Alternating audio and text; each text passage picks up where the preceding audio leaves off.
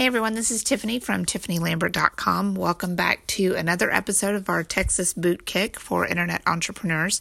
So a question came in because we talked last time about managing multiple domains and things and niches, and someone sent in the following. It says, I have a question about niche sites. I'm definitely interested in getting this business line implemented for the passive income. My question is it really just set it up and wait for the money to roll in with periodic blog content updates? That's almost what it sounds like when you mention it. Is that literally how it works when you set up a new site? Set it up, load the content, include affiliate links, update periodically, money comes in? I guess I get more skeptical by the minute because nearly passive income hasn't been occurring easily so far. So we have to look at how you achieve passive income. And for those of you who don't know, passive income is basically you do the work once and money comes in after that. There's different varieties of that. For instance, my PLR store is passive income. I create the PLR, I put it on my store, I make sales every day. My Kindle publishing is passive income. I wrote the book, I published it, I'm done. So that I make sales every day on that. You can create blog posts. I've done that as well too, where you're promoting affiliate products, whether they're tangible or digital. You create it, you write it, you publish it, and that blog post makes you money from there on out. Or you can create even an info product of your own that's evergreen. And so you publish it, you go through the launch process or whatever, and it's there and you make money. So those are passive income things, as opposed to things like services where you have to work constantly to make the money. So like ghostwriting or graphics design and things like that. The problem with passive income forecasting that people sometimes want me to do is that it involves too many variables. So it may be based on the niche that you chose. So you may choose something and I choose something completely different. You may choose, how to get your dog to quit coughing or something like that. And I'm choosing how to lose weight for the summer or whatever. So maybe mine works faster than yours. Or it may be the hotness of the product. Like, are people hungrily buying the stuff? There's some things that people just buy a lot of. And maybe some things that are even, they have to renew it or buy more of. And then there's some where it's a one-time purchase and that's it. And then is it the quality of your blog post and reviews? Everyone's style is different. So maybe your posts work way better than mine do, or maybe yours don't. You don't have any personality in there or something. A lot of it depends on how you're getting traffic. Do you just set it up and you're waiting to see if anyone happens to find it? Or are you posting in forums? Are you doing SEO? Or what are you doing for that? It can even be something as simple as the look of your site. So there are many of you who have sites where I land on them and I'm like, wow, this is awesome. I'll buy from it. And there's some that have these really amateur looking sites. And I know I have both. I have some that look really professional that I paid for and some that look really amateur that I did myself. And some of them make money, but as a consumer, when I land on something that's amateurish, I don't usually buy from it. It can also depend on the slant that you used. Maybe you're in a niche, but you chose a slant that just kind of isn't something conducive to making a lot of sales. And it can also be the connection that your readers feel with you. So maybe they don't have that trust and loyalty. They don't feel that connection to you. So that can depend on, and I'm talking about what you write, what you have out there, not necessarily interacting with them on a regular basis. So I recommend you look at your goal overall and pursue it based on that. So if you truly did say, I want passive income, then you would need to do a few things. First of all, you need to understand that passive income is going to require a ton of work up front.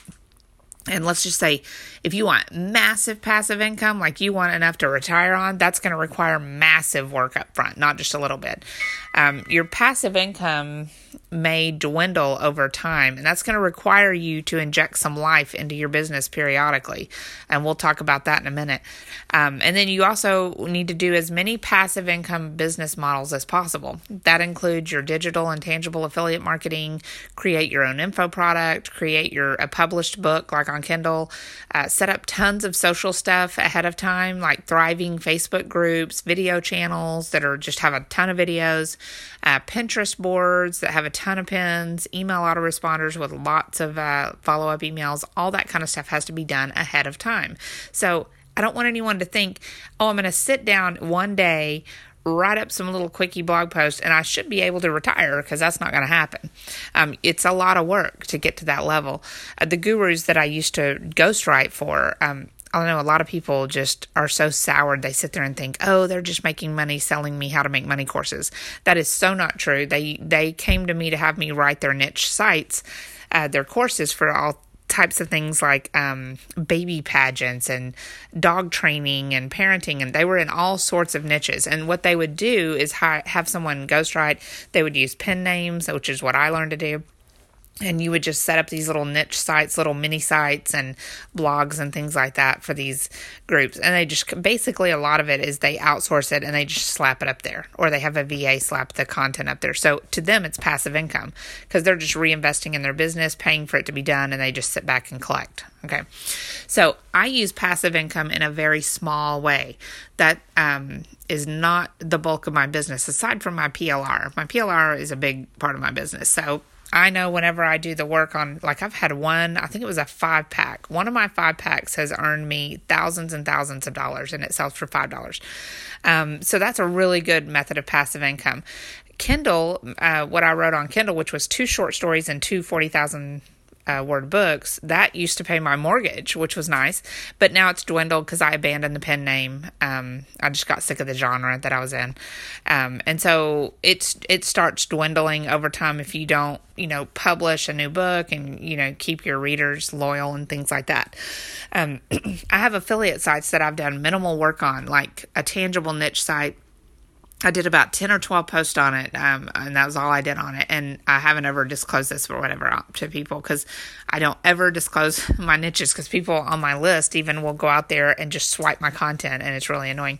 So this one has about 10 to 12 posts on it, and over the course of all of last year, that topic, that particular site has earned me just over, I think it's like $1,040 or something like that last year. So it's not a lot.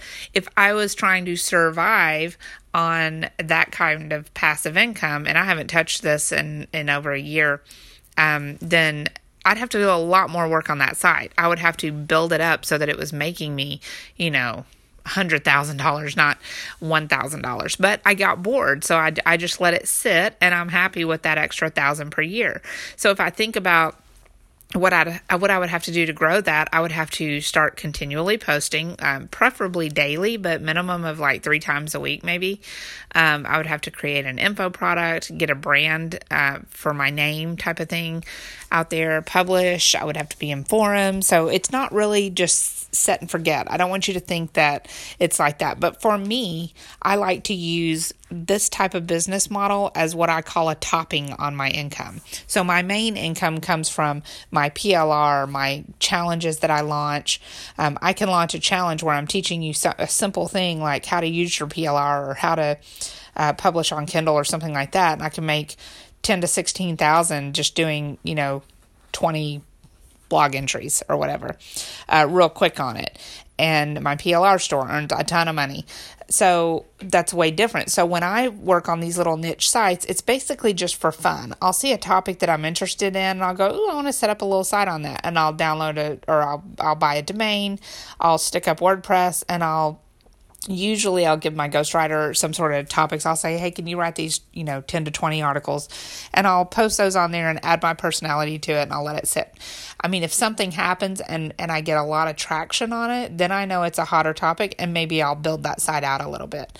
But basically, like I say, I use it as a little topping on to my income, so it's just a little small portion that I sure don't mind getting. I don't mind that extra $1,000 that those 10 posts or 12 posts did for me. I'm not going to turn it down. I'm not going to delete the site now, but it's certainly not going to pay my bills. Okay.